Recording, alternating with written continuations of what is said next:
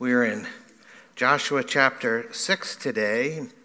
It is a little long, 27 verses, so we're going to go through it as we go. So let's begin with a word of prayer. Heavenly Father, as always, this is your word and we need it. Thank you for giving us the scriptures and making us your people.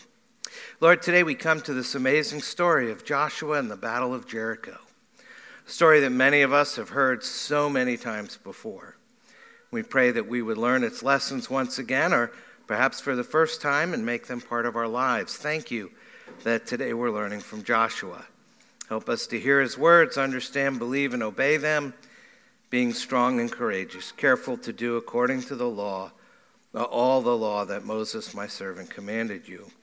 And so we pray, speak through Joshua 6 this morning, and by the power of the Holy Spirit, help us see Jesus. For in his name we pray, amen and amen.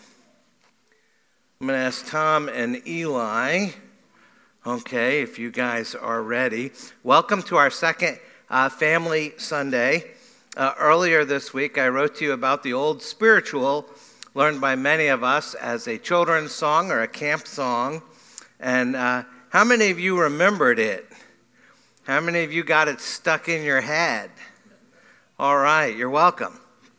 So we're going to sing it this morning, and I'm going to ask the kids to help me sing it, and Tom and Eli are going to help as well. They're going to lead us. Parents, you can help if you need to. Okay, as soon as you're ready.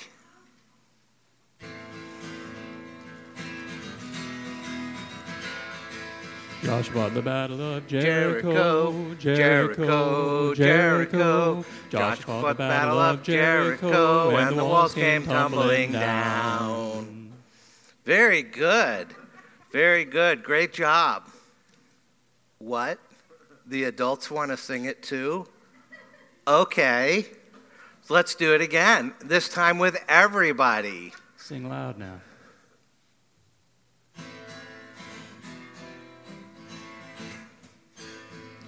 Joshua fought the battle of Jericho, Jericho, Jericho. Joshua fought the battle of Jericho, and the walls came tumbling down. All right, great. Can we sit Not down as good now? as the kids. Yeah, you guys can All right. sit down now. But not bad. We should do that more often. Thanks, everyone, for singing. Thanks, Tom and Eli, for leading us. And as I wrote to you earlier this week, despite the awesomeness of that song, there's a small problem with it. It's not all that accurate. So what did happen? Well, as you figured out by now, we're talking about Joshua and the Battle of Jericho, and many people think this is about having great faith, and there's a lot of that. Living the victorious life, there's a little bit of that. Or overcoming your own personal Jerichos, and there's virtually none of that. But the song does point us to Joshua chapter 6, and that's a good thing. And so while the lyrics don't actually bother me all that much, and there's actually like a dozen more verses, we ought to recognize that there's one essential problem with them. And that's simply that it's the Lord, not Joshua, who fought the battle of Jericho. It's true that God used Joshua to lead Israel into the land of Canaan, and certainly God spoke with Joshua repeatedly to give him instructions, and there's no doubt that Joshua is a man of uncommon bravery. But in the end, Joshua did not fight the battle of Jericho. God did. God brought down the walls. God gave the victory. Indeed, the battle itself isn't really the focus of the story.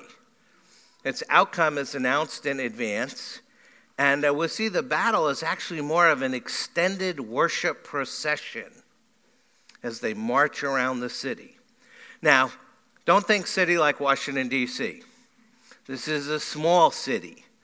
It would be about the size of this school and the next school put together if we got out and walked around both schools. So that's about the size we're talking. roughly less than a mile.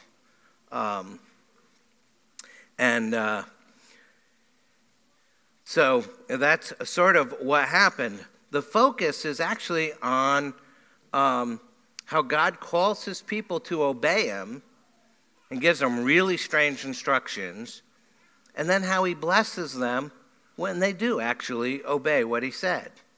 So God's people advance in God's purposes as they follow God's plan. And so when we turn to the pages of the New Testament and we ask the question, how did the walls of Jericho fall down? As we read earlier, Hebrews 11 gives us the answer. By faith, the walls of Jericho fell down after they had been encircled for 7 days. The astonishing truth is that the defeat of Jericho is a gift from God. It's the unmistakable theme of this chapter. From the opening verse that leaves us asking, how will the wall ever fall, to the closing curse on anyone who tries to rebuild it. The clear lesson of Joshua 6 is that God gives his people victory over their enemies. But the big question is how? Excuse me. How does he do that? So as we follow the story, you'll see it's about God making and keeping his promises and about the people believing and obeying his commands. So that's what we're going to talk about. God makes and keeps promises, and the people believe and obey his commands. And we're going to start right there. And we're going to see the Lord makes a promise. That's the first blank in your outline if you're following along with that. Let's read verses 1 through 11. Now Jericho was shut up inside and outside because of the people of Israel. None went out and none came in. And the Lord said to Joshua, see, I have given Jericho into your hand with its king and mighty men of valor. You shall march around the city, all the men of war going around the city once. Thus you shall do for 6 days. 7 priests shall bear 7 trumpets of ram's horns before the ark. On the 7th day you shall march around the city 7 times, and the priests shall blow the trumpets.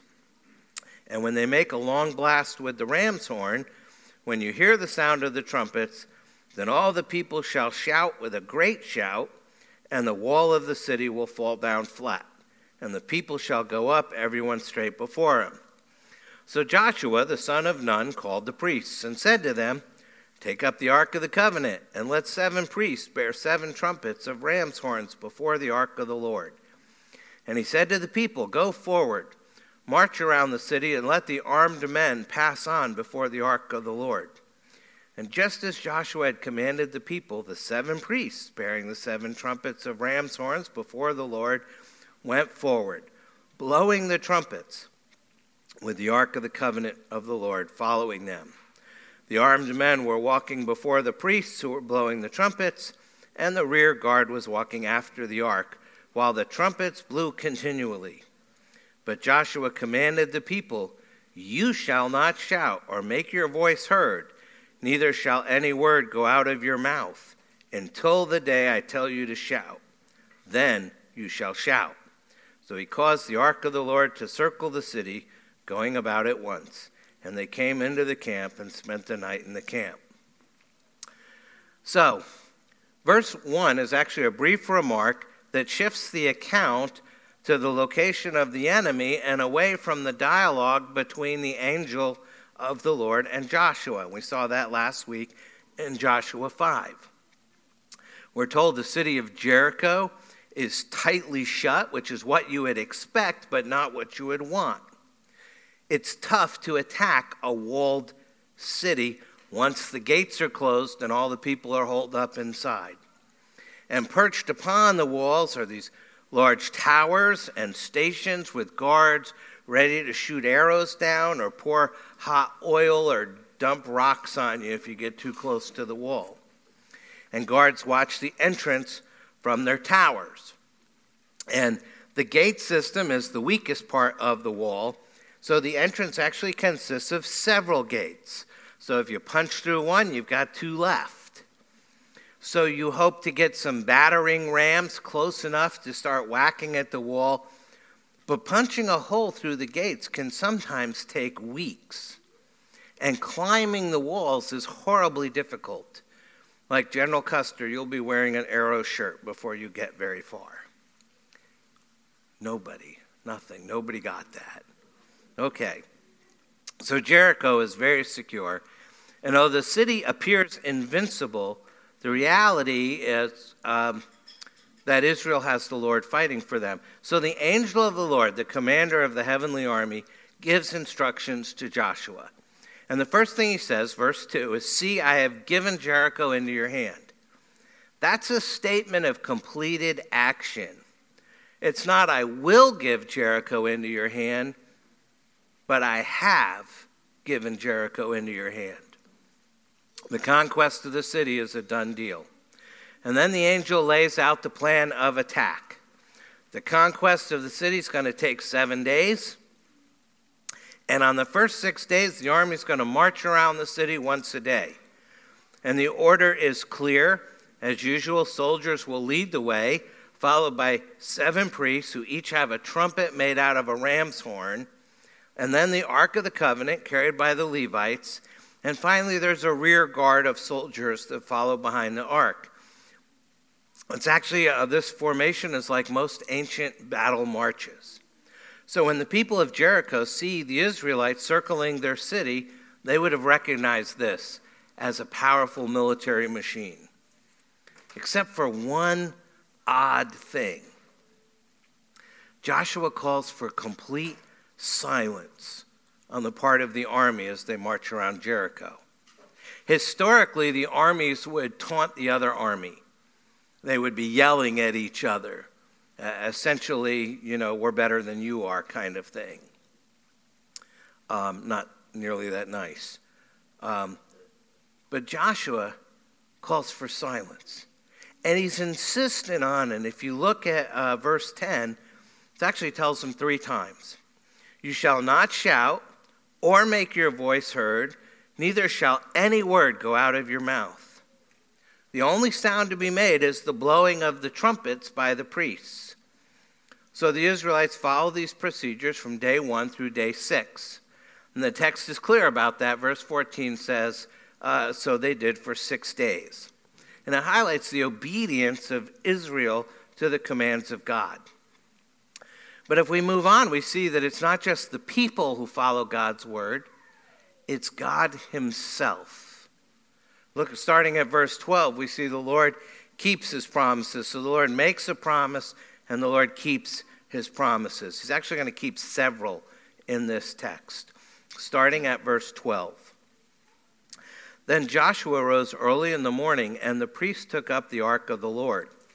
And the 7 priests, bearing the 7 trumpets of ram's horns before the ark of the Lord, walked on, and they blew the trumpets continually.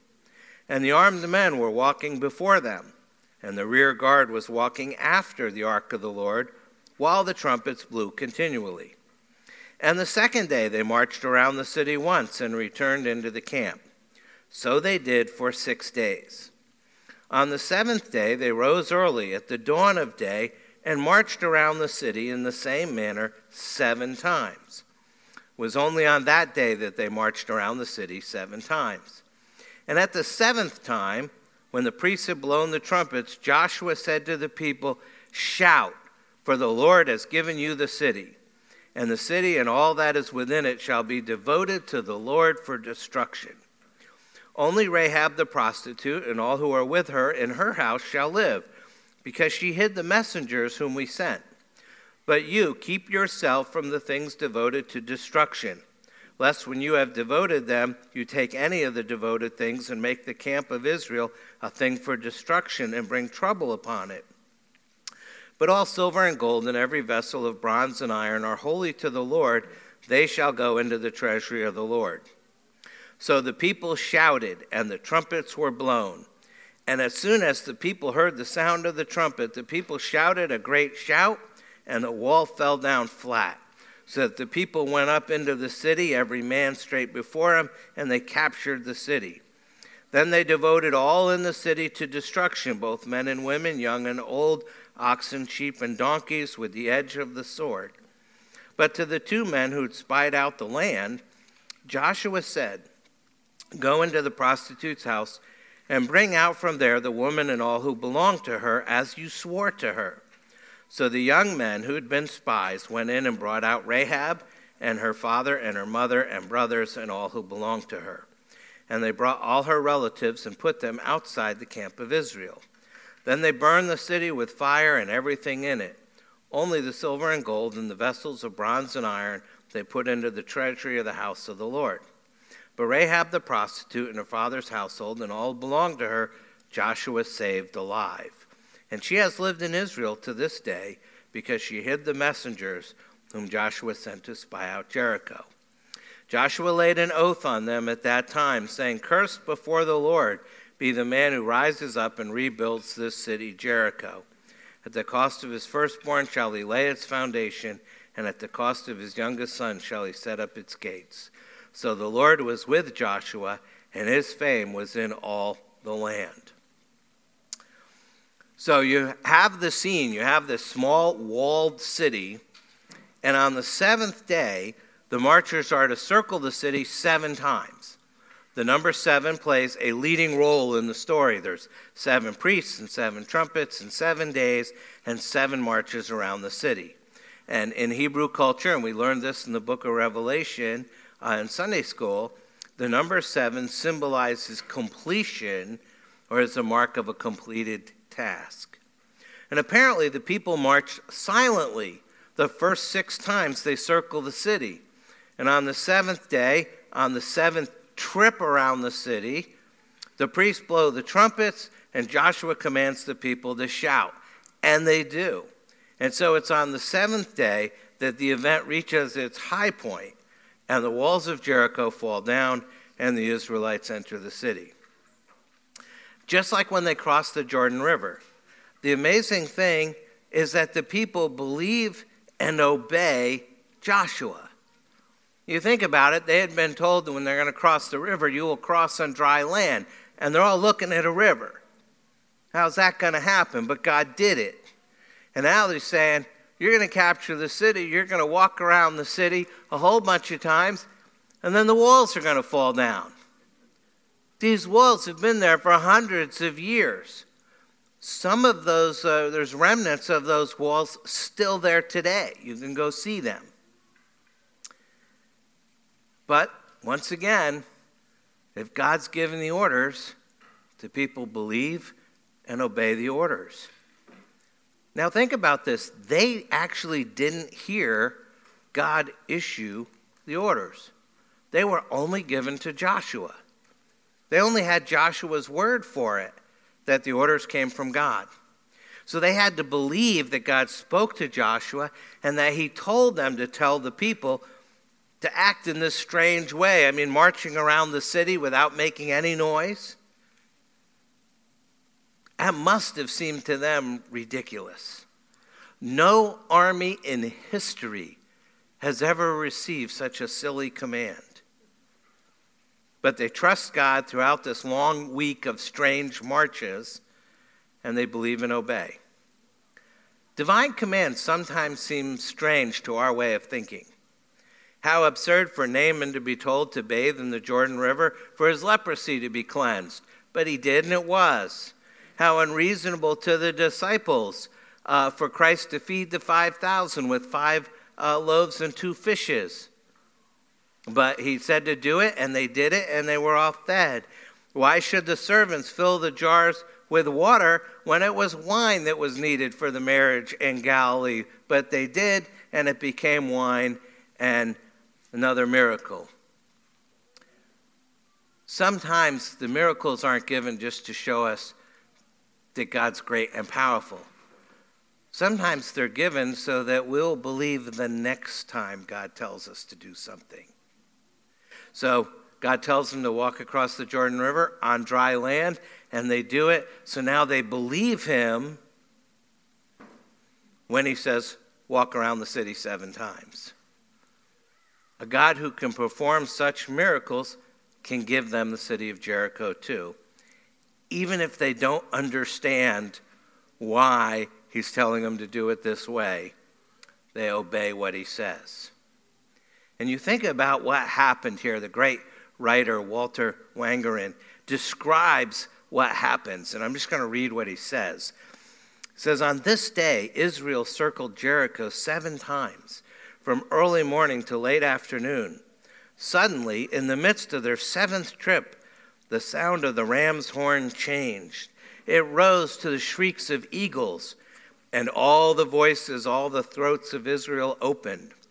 10,000 warriors turned inward, roaring, and charged the city.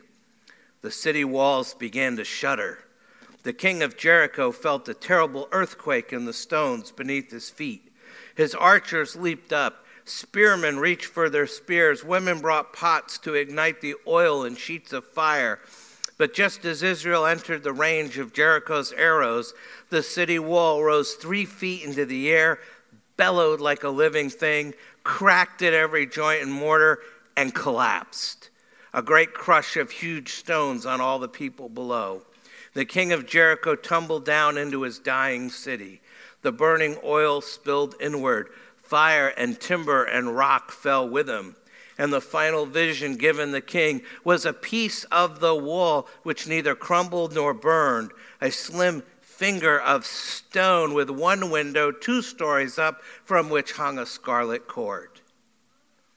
In his last instant of life, all the world seemed to the king a bitter joke. For why should that one live and not another? And that window belonged to an outcast, a woman named Rahab. There is a single exception to all the destruction taking place at Jericho. Just after the walls fall down, Joshua sends 2 spies. The same 2 scouted the land back in Joshua 2 to enter Jericho and save Rahab and her family. Rahab had saved these 2 men from death, and now they do the same thing for her. The spies obey Joshua, and they retrieve Rahab and her family. And the section concludes with a statement that Rahab had lived in Israel since the time of the destruction of Jericho to this day, which serves as a confirmation of the truthfulness of the account. In other words, the fall of Jericho took place just as the author described it. And if anyone has a question about it, all you have to do is go ask Rahab, who's still living in Israel. Rahab and her family shall live. They shall be spared because she hid the messengers, verse 17. Rahab acted by faith, and therefore she is to be saved. And we know from Hebrews 11 that God blesses her as a champion of the faith. And she ends up in the line of our Savior. So here is God's grace being poured out in the midst of great judgment. We could spend a lot more time on Rahab, but we did that back in chapter 2. So I encourage you just to go look at that one again. Meanwhile, we find out that the battle for Jericho is over. However, right in the middle of the description of what's going on, there's some unusual comments in the text. You would expect to move right from verse 16 with the order to shout to verse 20 where it says, so the people shouted. Instead, we're given special instructions for the Israelites. And the insertion of these instructions demonstrate how important they are. Now, I've tried to keep this as simple as I can for the kids, but it's going to get a little complicated for our kids from here on out.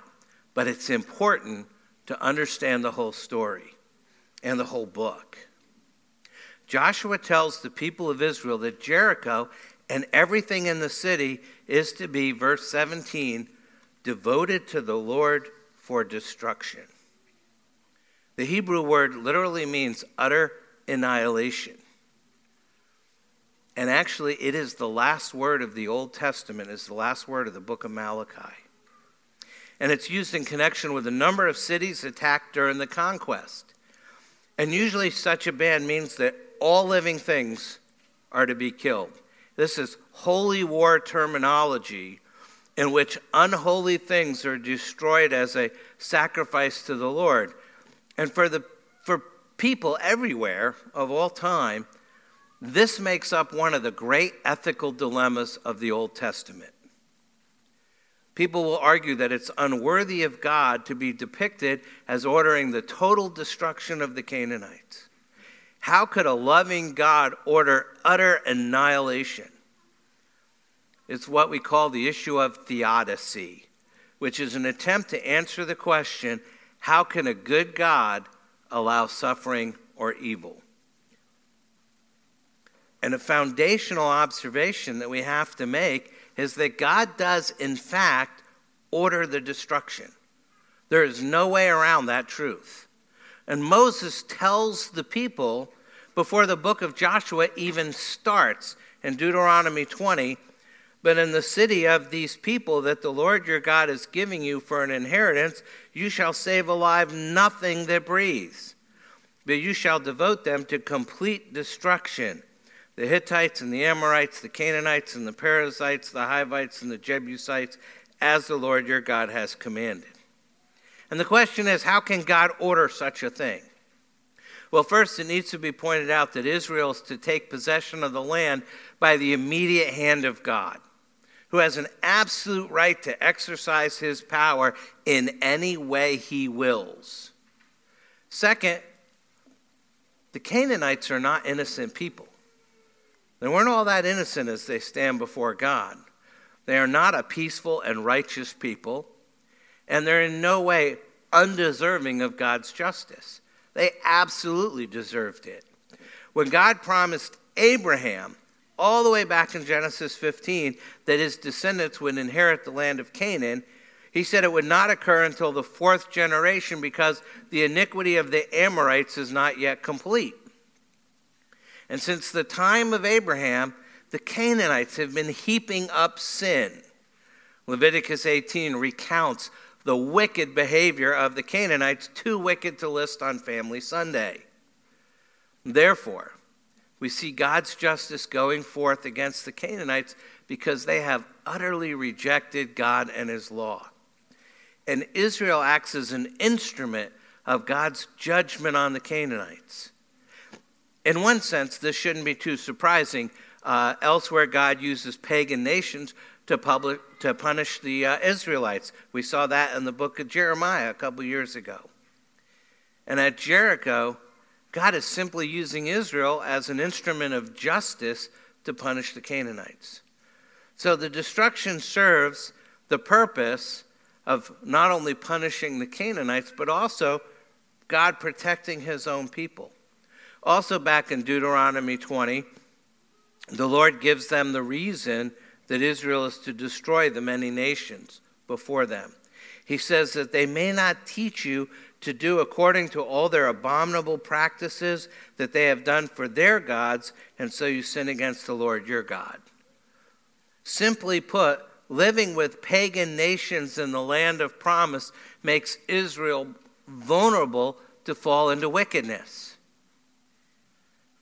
Now, if you've read the rest of the book in Old Testament history, you know they don't fully obey God, and it leads to every problem they have in the Promised Land. Because they didn't wipe out the pagan nation, they adopt pagan practices, and it caused problems. And eventually, it will be the cause of the exile. So that was then. That's what happened. That's why God gave the commands. But what about now? Well, first of all, since the fall, God typically interacts with those outside of his covenant through what we call common grace. That's the grace of God that goes to everybody. He makes the sun shine on both the evil and the good. But there's a time that comes when common grace ends and God judges. Now, this occurs when each person dies, and then again when Jesus returns. Second, God occasionally lets what we would call a foretaste of judgment break into the age of common grace. Remember the flood, the destruction of Sodom and Gomorrah, the plagues in Egypt, and the conquest of Canaan. And those things break in sort of to remind us of what God's judgment really is. Now today, God typically defers judgment, giving people time to repent. And in the new covenant now, God normally exercises judgment through excommunication by putting unrepentant sinners outside of his covenant community. He withholds judgment until the last day, but he has the right to judge at any time. And of course, it's easy to see in the Old Testament. We see it with the flood, we see it with Egypt, and now we see it with Jericho. And in those cases, judgment breaks into the present to warn people about the coming destruction. Now, in Matthew 24 and 25, Jesus, our greater Joshua, says the flood teaches us that the Lord will come unexpectedly to judge all nations, and we need to prepare for that day.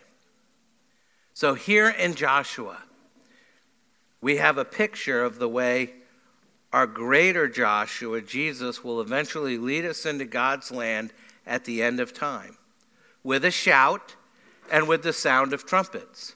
The Apostle Paul describes that in 1 Thessalonians 4. He says, "For the Lord himself will descend from heaven with a cry of command, with the voice of an archangel, and with the sound of the trumpet of God.